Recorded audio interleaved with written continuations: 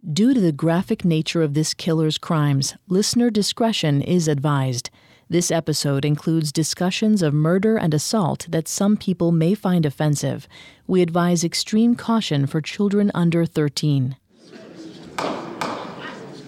On a cold fall day in 1720, two pirates stood trial in Jamaica. Their prognosis wasn't good. They were the last two pirates on their captured vessel to stand trial, and had already watched all their sloop mates hang. Sure enough, the judge showed these last two pirates no mercy. He handed down a guilty verdict and a death sentence. He asked if the two pirates had anything to say in their own defense. It's pretty safe to say he got a lot more than he was expecting. When the two young pirates revealed that they were both women and that they were both pregnant. These two masters of disguise, or mistresses, as the case may be, were our very own Anne Bonny and her faithful best friend and partner, Mary Read.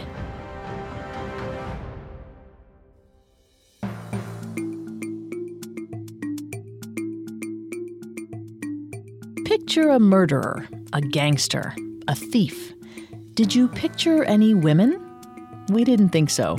Society associates men with dangerous crimes, but what happens when the perpetrator is female? Every week, we examine the psychology, motivations, and atrocities of female criminals. Hi, I'm Claire. And I'm Vanessa. Today, we're going to continue our deep dive into the life of notorious female pirate Anne Bonny. Anne, her lover Calico Jack Rackham, and her best friend and confidant, Mary Read, terrorized the Caribbean together from 1718 to 1720, stealing treasure from other ships. In our last episode, we talked about Anne's childhood spent pretending to be a boy to keep her parents' affair a secret, her rebellion against her father and Charlestown society, her romance and partnership with pirate Calico Jack Rackham, and Rackham's abandonment of Anne during her pregnancy. And today, we'll be covering the story of Anne's new partner in crime, Mary Read, and their similarities, their time together aboard the William, and their eventual capture. We'd like to ask a quick favor. Would you leave a 5-star review of female criminals on your favorite podcast directory? It seems so simple, but it really helps us out. And don't forget to subscribe while you're there, because a new episode comes out every Wednesday. You can also find us on Facebook and Instagram at Parcast, and on Twitter at Parcast Network.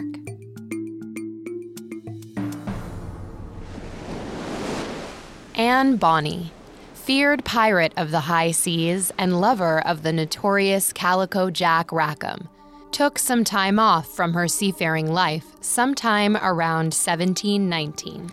During this time, Calico Jack took her ashore to a friend's house in Cuba to deliver their first child. Less than a year after disembarking, Anne returned without her child to the William, the sloop she called home. She, Calico Jack, and their shipmates set off on a 3-month stretch of piracy that would prove to be their most prosperous yet. Accounts vary as to how Anne Bonny and Mary Read met, but award-winning historian Karen Abbott of the Smithsonian estimates that it was during this time. Anne, now 19 or 20 years old, came back aboard the William in 1719. Soon after, Calico Jack and the crew raided a Dutch merchant ship and took its crew captive. Among them was a spirited, strong young man who captured Anne Bonny's attention. Legend has it that she befriended the young man and helped recruit him to join Calico Jack's crew. She became so enamored of him that she tried to seduce him, at which point the young pirate disrobed enough to reveal the feminine body beneath it. Anne Bonny had enjoyed the freedom to be fluid in how she presented her gender. Besides for when the William engaged with other ships and Anne dressed as a man to fight, she lived openly as a woman. Everyone on board knew she was Calico Jack's lover. Mary, however, was masquerading as a man full-time on her Dutch merchant ship. But she was used to this, as she had spent most of her life living as a man.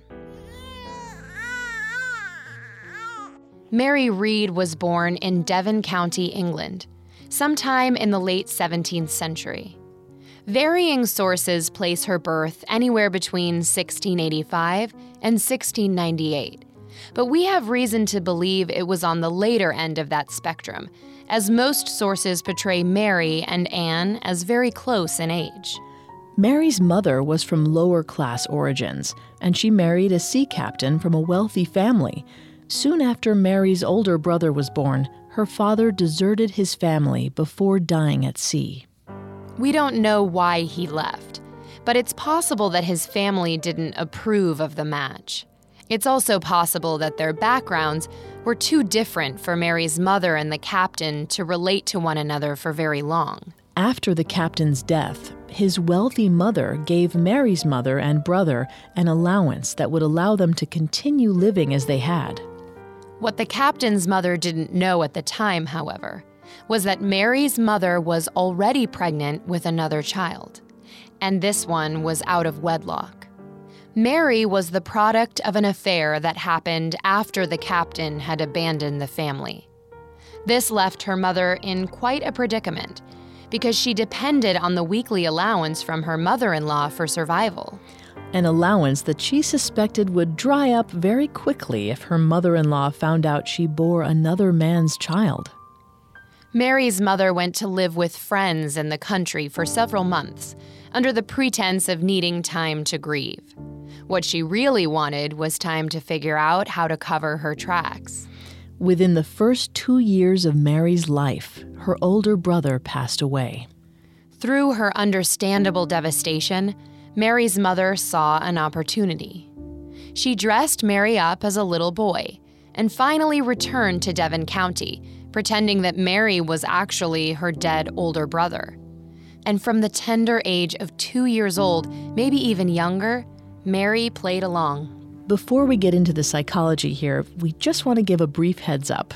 Vanessa is not a licensed psychologist or psychiatrist, but she's done a lot of research for this show. Recent studies of the Bacha Posh in Afghanistan suggest blurring children's lines of gender identity in this way has more lasting psychological impact than one might expect, especially in rigidly patriarchal cultures. In Afghanistan, some families who have only daughters will pass one of their daughters off as a son. These children are called Bacha Posh.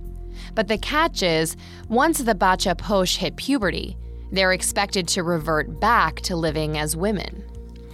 Psychologist Diane Ehrensaft sums up the experience of Bacha Posh as, quote, "Some daughters do not want to go back to living as a girl. Others just don't know how to be a female after several years of living as a male, and still others express discomfort about the masquerade," end quote. It's possible that Mary could identify with any or all of these sentiments. We just don't know. But we know that Mary's mother pretended that Mary was her son for similar reasons that the parents of the Bacha Posh did, for social acceptance. As long as the captain's mother thought she still had a grandson to take care of, Mary and her mother still got their weekly allowance. And as a single mother from a working-class background with a limited skill set and no resources to spare for childcare, Mary's mother depended on that allowance to survive. Despite the gulf of lies that stretched between them, Mary developed an amicable relationship with her grandmother while she was growing up. Mary's grandmother died when she was 13 years old, sometime around 1708.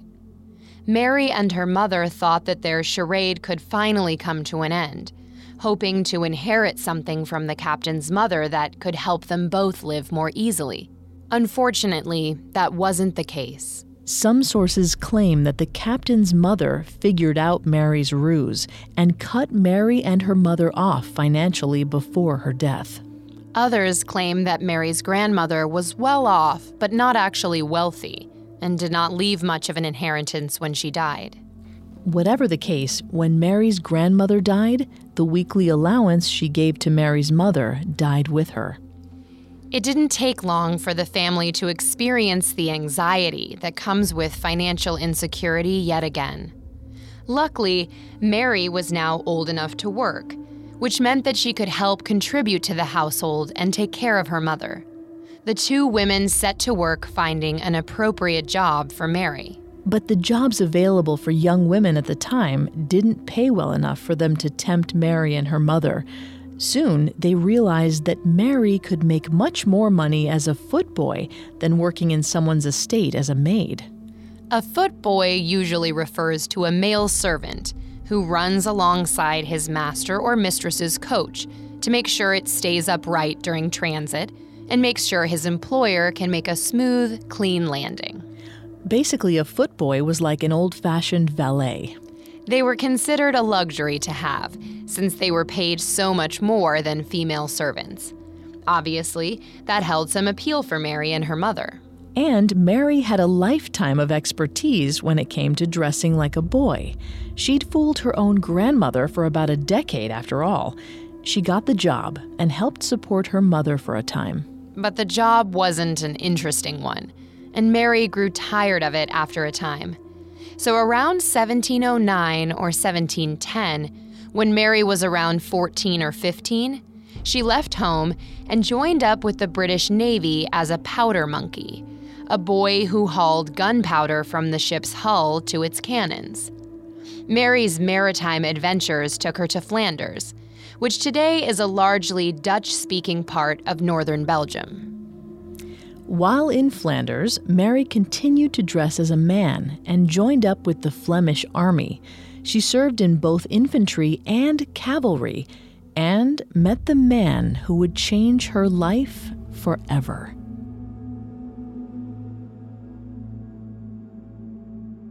Our story will continue in a moment after a brief message. And now, back to female criminals. While Mary Read was in the Flemish army, she fell in love with her bunkmate, a Flemish soldier whose surname was Read. Mary finally worked up the nerve to reveal her true gender to her beloved. To her great joy, he reciprocated her affections. The two married sometime around 1714, when Mary was around 17 or 18 years old, and Mary officially became Mary Read. They moved to the Netherlands, where her husband managed to save up and buy an inn. They named it the Inn of the Three Horseshoes, and Mary prepared to settle down for a quiet, honest life. For the first time, Mary could live openly as a woman. As an innkeeper's wife, she was financially stable for the first time since she and her mother were dependent on her grandmother's weekly allowance. Sendel Mulleinathan, a Harvard economist, and Eldar Shafir, a psychologist at Princeton, published a groundbreaking study in 2013 that linked poverty to an adverse effect on cognitive function. Mulleinathan and Shafir's study proved that when a person living in poverty has to think about how they'll afford unexpected expenses, they find it much more difficult to focus on other tasks. It can take time for the brain to unlearn those kinds of thought patterns. It's highly probable that Mary's brain never fully came out of survival mode, something that sadly might have worked to her benefit just a few years later. But for now, in 1714, Mary settled down with a man who loved her and who she loved in return. And she finally didn't have to pretend anymore to be someone she wasn't. That all changed in 3 short years, when her husband died a sudden early death around 1717. Read's name became the part of him she carried with her the longest. Mary, only about 21 years old at this time, was unable to keep the Inn of the Three Horseshoes open by herself. Bereaved and once again scrambling for financial stability, Mary set off looking for work. She did so dressed as a man, as she had done her whole life. It's important to note here the motivations that made Mary Read dress in men's clothing and how they were different from Anne's. Although they both dressed as boys when they were children, Anne's disguise in New Paradise seems to have been mostly motivated by a lust for adventure, rebellion, and danger. She wanted autonomy over her own life, including her choice of romantic partner, and she felt that dressing as a man would be the best way to help her accomplish that. Mary's disguise, on the other hand, was born out of financial necessity, just as it had been for her entire life. She knew that the best way for her to earn money at a reasonable rate was by dressing as a man. Living and dressing as a woman limited her options to lower-paying jobs and made her, quite literally, worth less. That was a gendered distinction she had known all her life. It's also possible that Mary may also have felt more comfortable living or socializing as a man at this point. There were only 3 years or so in her life, up to 1717, where she had lived openly as a woman. And those had been the only years where she was not solely responsible for her own and her family's well-being. The differences between Anne and Mary's reasons for dressing as men could come down to another commonality. They both had low-class mothers attached to high-class fathers or father figures, and they both had one parent or parental figure die early on. But Anne's living parent was her wealthy father, which allowed her a degree of financial security that Mary never had while growing up. Anne was freer to experiment with her identity as an adult, with only a father and a husband trying to hold her back from doing what she wanted, while Mary just had to do what was going to keep her alive. Which makes it no surprise that Mary turned to dressing and living as a man again at this point in her life. Sometime around 1717, after the death of her husband, 21-year-old Mary once again donned men's clothes and hit the high seas. Her first stop was the Dutch military, where she had served for 3 or 4 years before marrying her husband. But she found that there wasn't as much work as there had been 3 years earlier. The War of the Spanish Succession had ended in 1714, and the Dutch weren't involved in any other major conflicts at the time. This much peace was hard on a soldier's pocket, and Mary quickly found there was no room for mobility for her in the Dutch armed forces. So she set sail for the West Indies, on a ship filled with former merchants and more than a few buccaneers, in search of possible work as a privateer. Privateers were essentially independent maritime contractors authorized by whichever government is hiring them to engage in acts of war against rivals if necessary. Sometimes they were used as mercenaries, sometimes as bounty hunters. But unlike mercenaries, privateers didn't take upfront payment. Like bounty hunters, they had to deliver the goods before receiving any reward. It was good work for men with naval experience who found themselves unable to do much during peacetime. Mary checked most of those boxes, and the ones she wasn't able to, remember, they were looking for experienced men, she was able to fudge. According to General History of Pirates, which again is a highly speculative source, but one of the only texts about the life of Mary Read we have to lean on, Mary's ship was captured by pirates just as it entered West Indian waters sometime in 1717. It's unclear whether Mary joined the crew of her own accord or whether she was forced to join them, but either way, she stayed with them a short time as a buccaneer. If you've ever been confused about the difference between a pirate and a buccaneer, you're not alone. That's probably because there really isn't much of one. Buccaneer was a term originally used to refer to a specific group of hunters of French descent who lived on the island of Hispaniola in the Caribbean. Today, Hispaniola is divided into 2 countries, French-speaking Haiti to the west and the Spanish-speaking Dominican Republic to the east. When the first Spanish settlers came onto the island around 1630, they drove the buccaneers out and onto the nearby island of Tortuga. These buccaneers took to the high seas and plundered Spanish ships in revenge. Slowly, the term became nearly synonymous with piracy. And with good reason. Pirates and buccaneers were remarkably similar, down to how they ran their ships and managed their crews.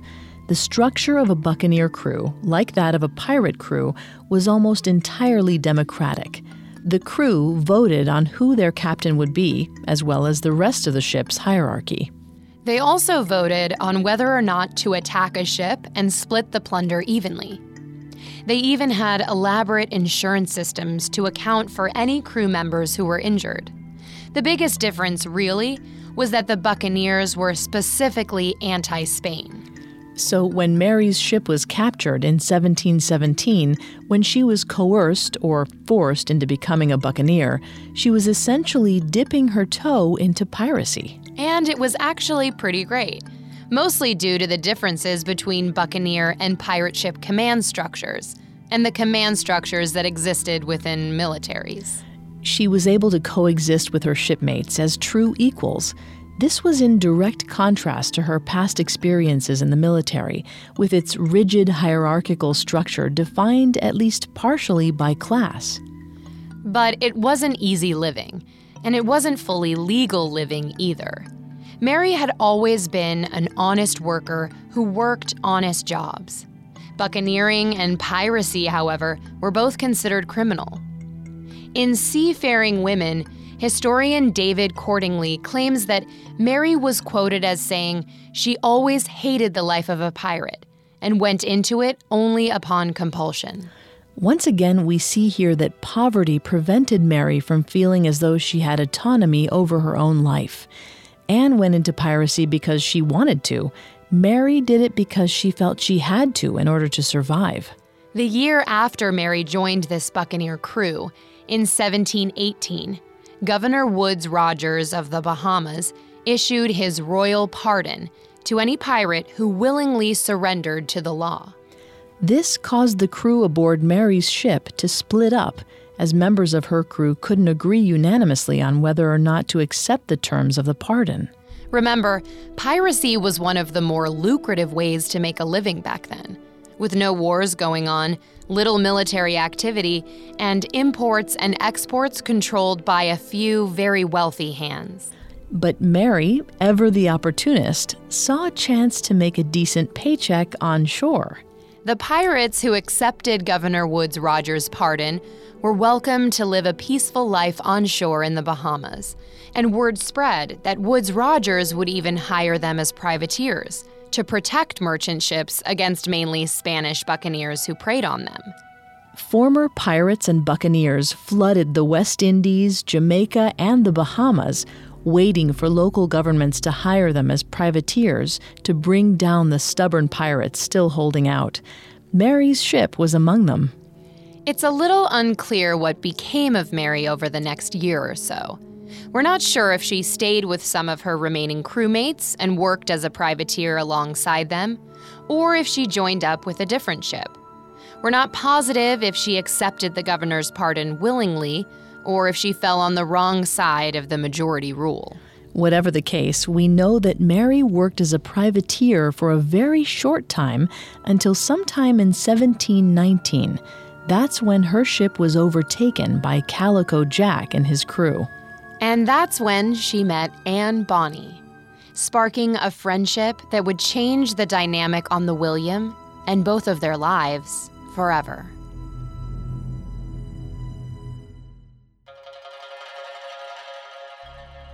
When Anne Bonny and Mary Read met sometime in late 1719, it was at a pivotal turning point in her life. As we mentioned in our previous episode, Anne had just given birth to a child and had rejoined the crew of the William after a prolonged separation.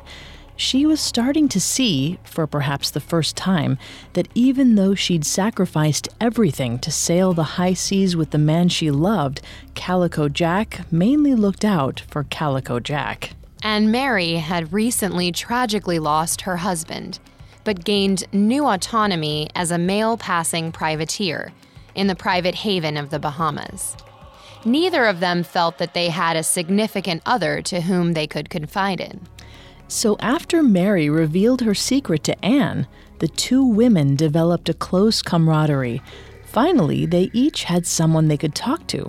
Apparently, nobody on the sloop, including Calico Jack, suspected Mary's true gender at any point in 1719.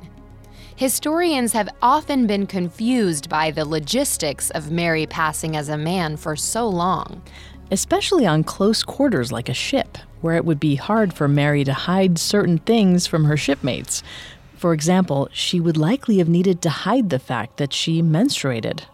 However, according to the Smithsonian's Karen Abbott, from what we do know about life on the high seas in the 18th century, it's possible that Mary's diet was poor enough that it disrupted her cycle, or stopped it altogether. And the demanding manual labor of pirate life could have likely contributed as well. Some female athletes and women in the military experience interrupted menstrual cycles when they train too hard. Regardless of the realities of how Mary kept her secret, we know that Anne was the only person on board the William who knew Mary's secret at all. They became friends so quickly and so completely that their relationship supposedly made Calico Jack first suspicious and then jealous. Anne and Mary became inseparable and, according to some sources, even became lovers. And together, Anne and Mary were ruthless. One account even used the word hellhounds to describe them. They worked the sloop as well as the rest of the men and were just as violent and vicious when plundering other ships, too. Some said even more so.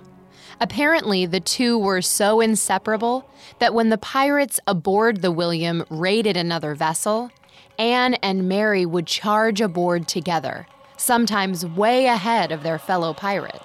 Regardless of whether or not their relationship became sexual at any point, it's interesting that Calico Jack felt threatened by Anne and Mary's closeness at this particular juncture in their lives. In our last episode, we talked about how Calico Jack had just dropped Anne off in Cuba to deliver their child, without staying by her side in labor or even seeing if his son or daughter made it into the world successfully. There's little doubt this caused a shift in his relationship with Anne. In his book, Cupid's Arrow, Dr. Robert Sternberg breaks down what he calls the triangular theory of love. The basic principle of it is a successful relationship relies on a triangle of emotional components in order to survive: intimacy, passion, and commitment. Anne and Jack had passion in spades. Passion had never been a concern for them, as they were both known to be flamboyant, hot-tempered people.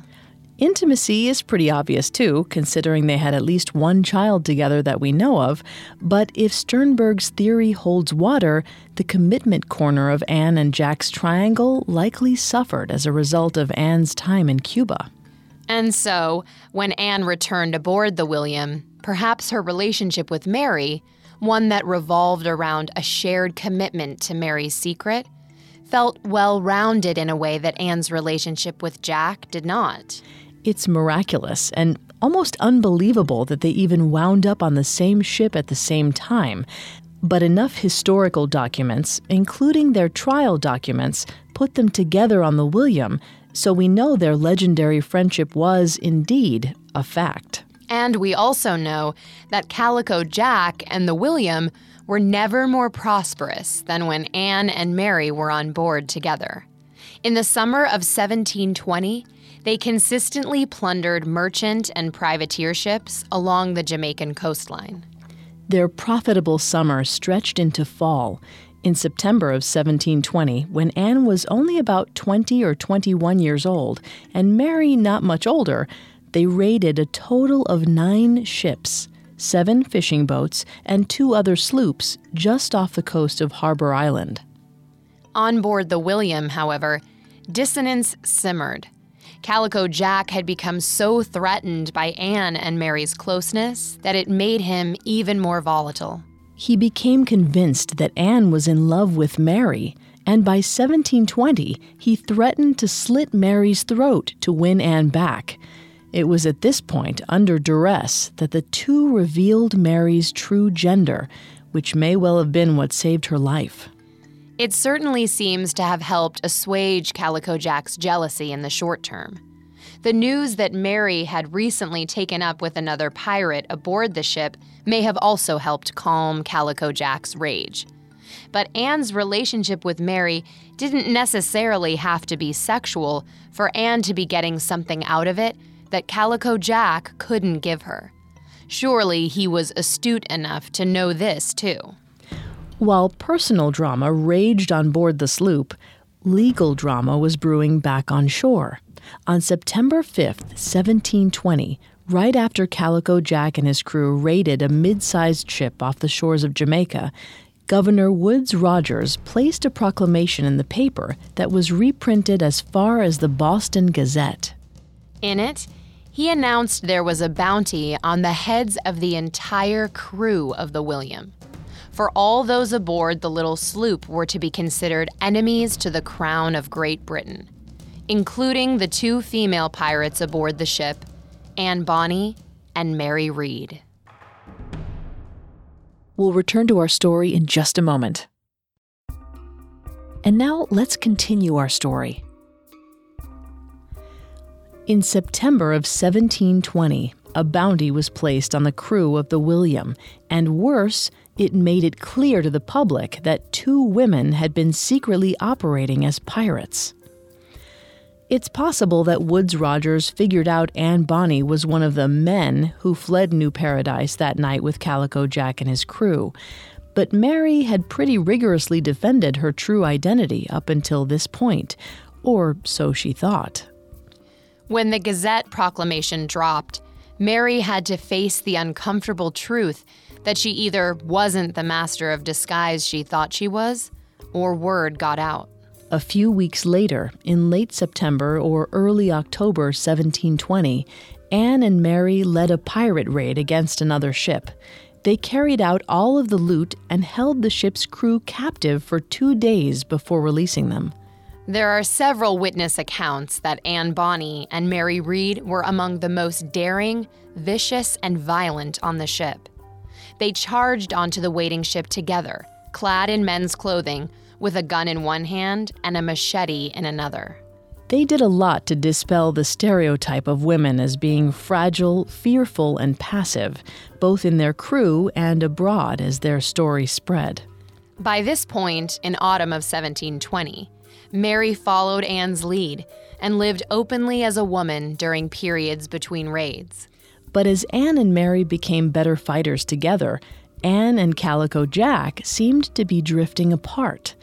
By this point in 1720, according to what testimony we have, Anne and Mary were working and fighting alongside one another far more often than Anne and Jack.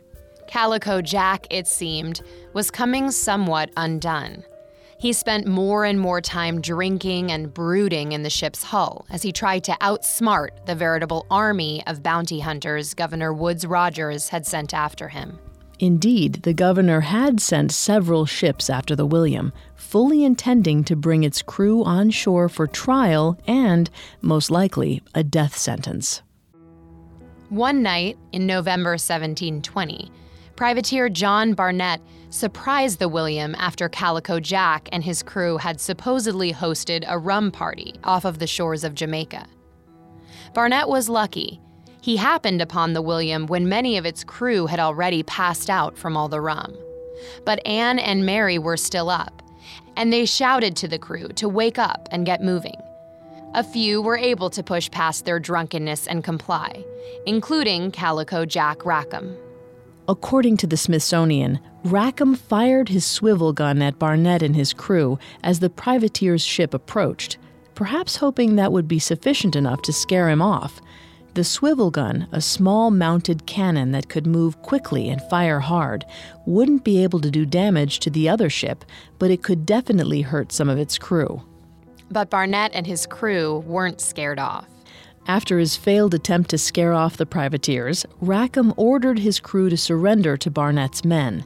He requested a quarter, asking Barnett to spare their lives since they surrendered willingly.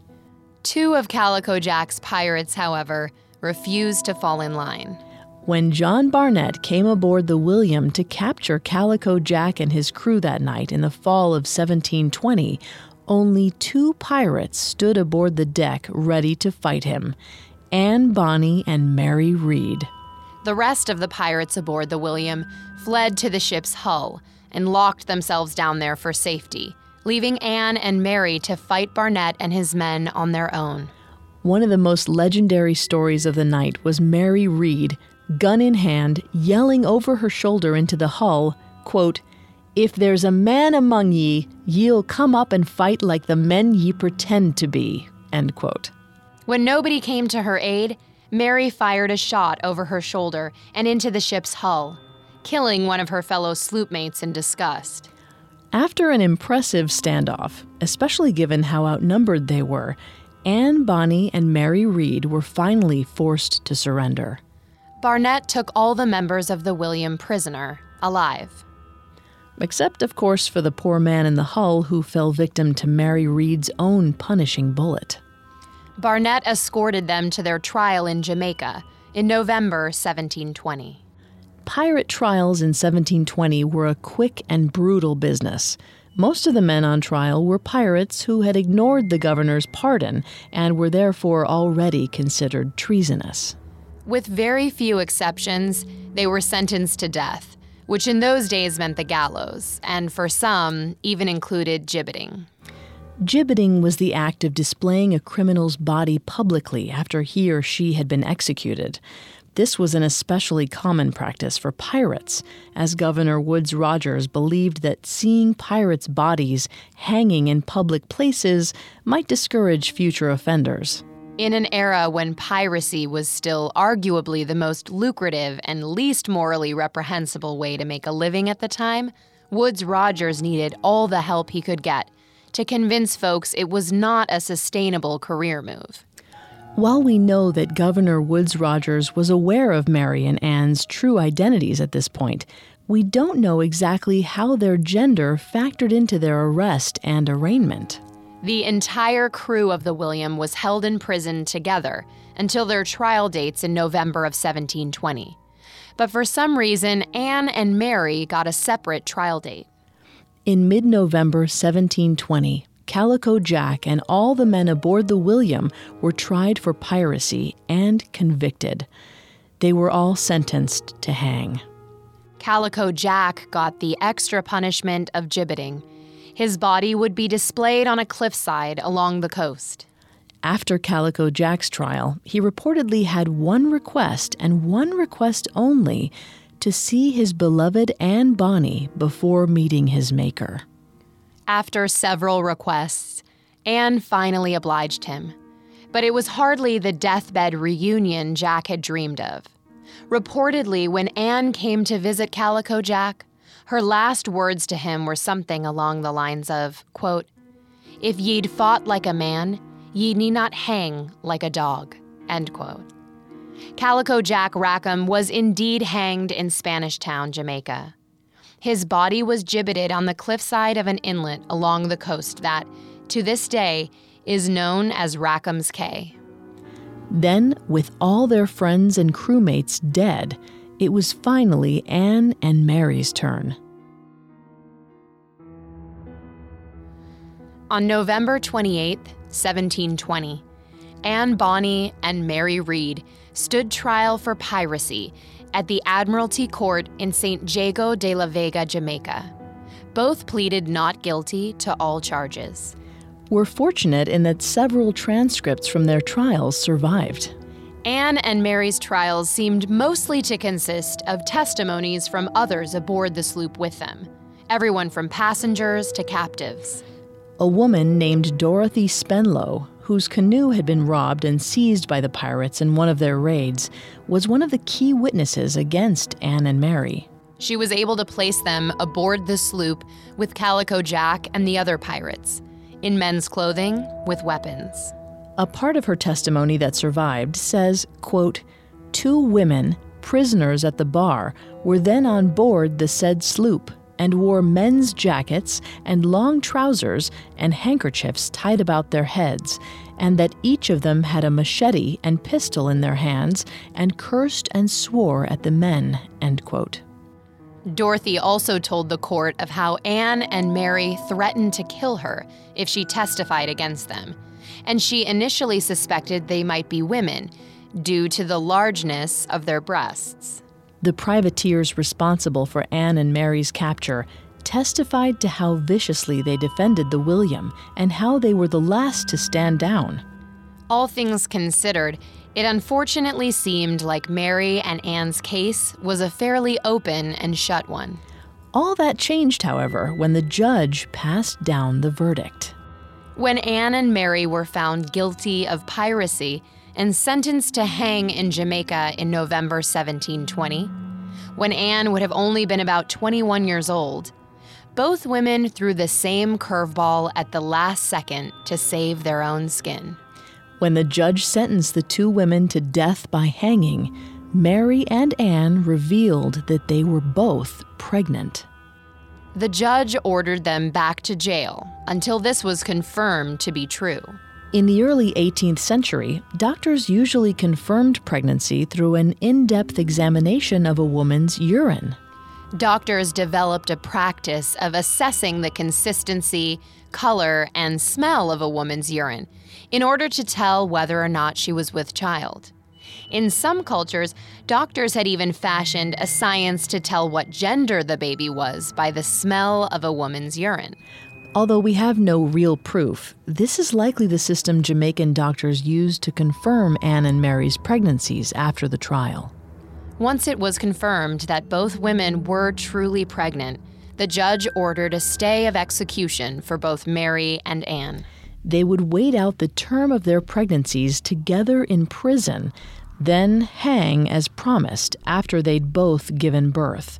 The two women waited out their stay of execution in adjoining cells. From what little we do know about island prisons in that era, they weren't a hospitable environment for anyone, but especially not for a pregnant woman. Between not getting enough light, not getting enough fresh air, and lack of access to clean water and nourishing food, bringing a pregnancy to term in a Jamaican prison couldn't have been much easier than being pregnant on a pirate sloop. Mary was the first to suffer under these conditions, and she came down with a violent fever in the spring of 1721. Mary was sadly unable to shake her illness. Records show she died sometime in April of 1721. She was buried on April 28th of that year in the Jamaican province of St. Catherine. Anne Bonny would have likely only been about 21 or 22 years old at this time. Losing your best friend is a traumatic experience for any normal person, but for someone like Anne, who'd lost her mother early in life and had few lasting relationships with women ever since, it was undoubtedly a tragic time. Additionally, there are no birth records for Mary's baby, which suggests she very likely died while she was still pregnant. Anne Bonny was now pregnant and alone in a Jamaican prison, with only the gallows to look forward to.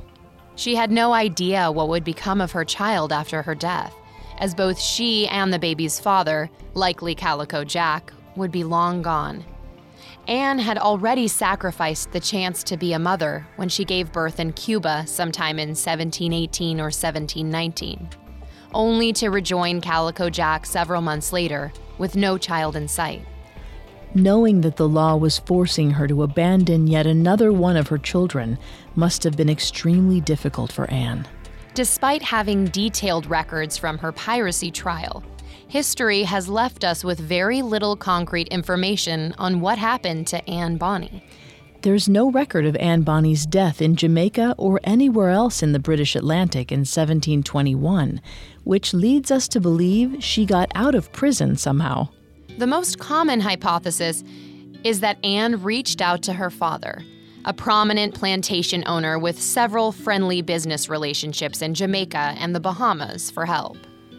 While it might be hard to believe that rebellious Anne Bonny would come crawling back to her father, being a pregnant single mother in prison, staring down the gallows, might have made her priorities shift.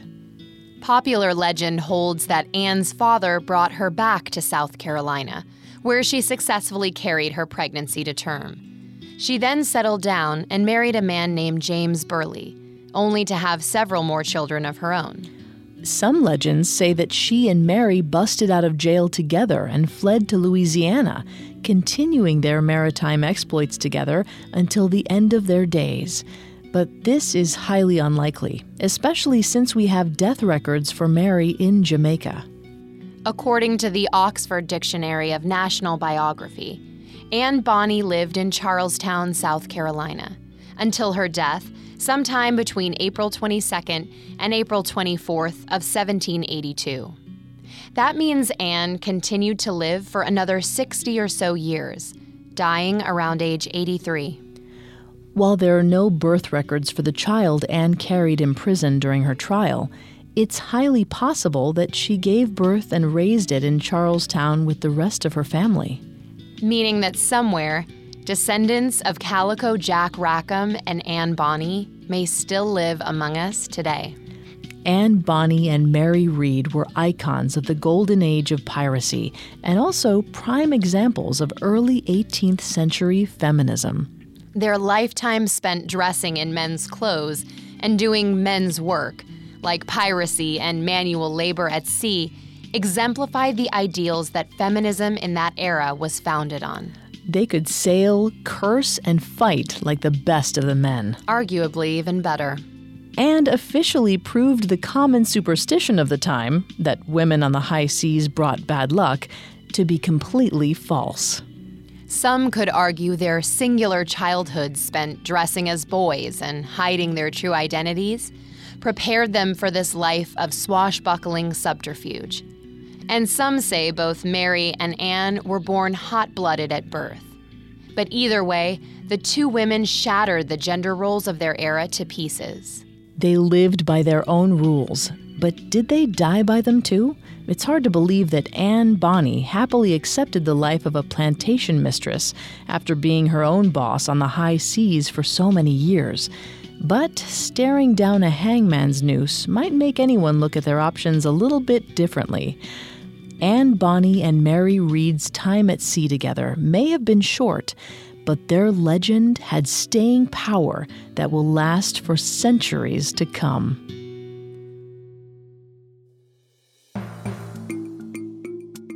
Thanks again for tuning in to Female Criminals.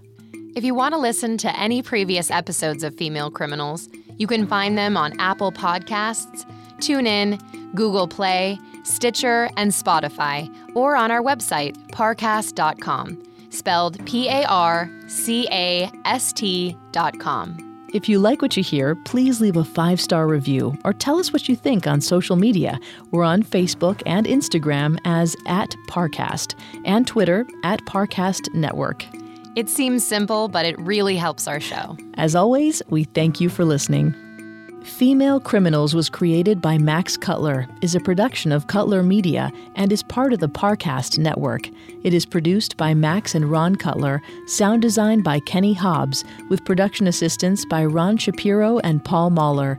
Additional production assistance by Carly Madden and Maggie Admire. Female Criminals is written by Lorelei Ignace and stars Claire Delamar and Vanessa Richardson.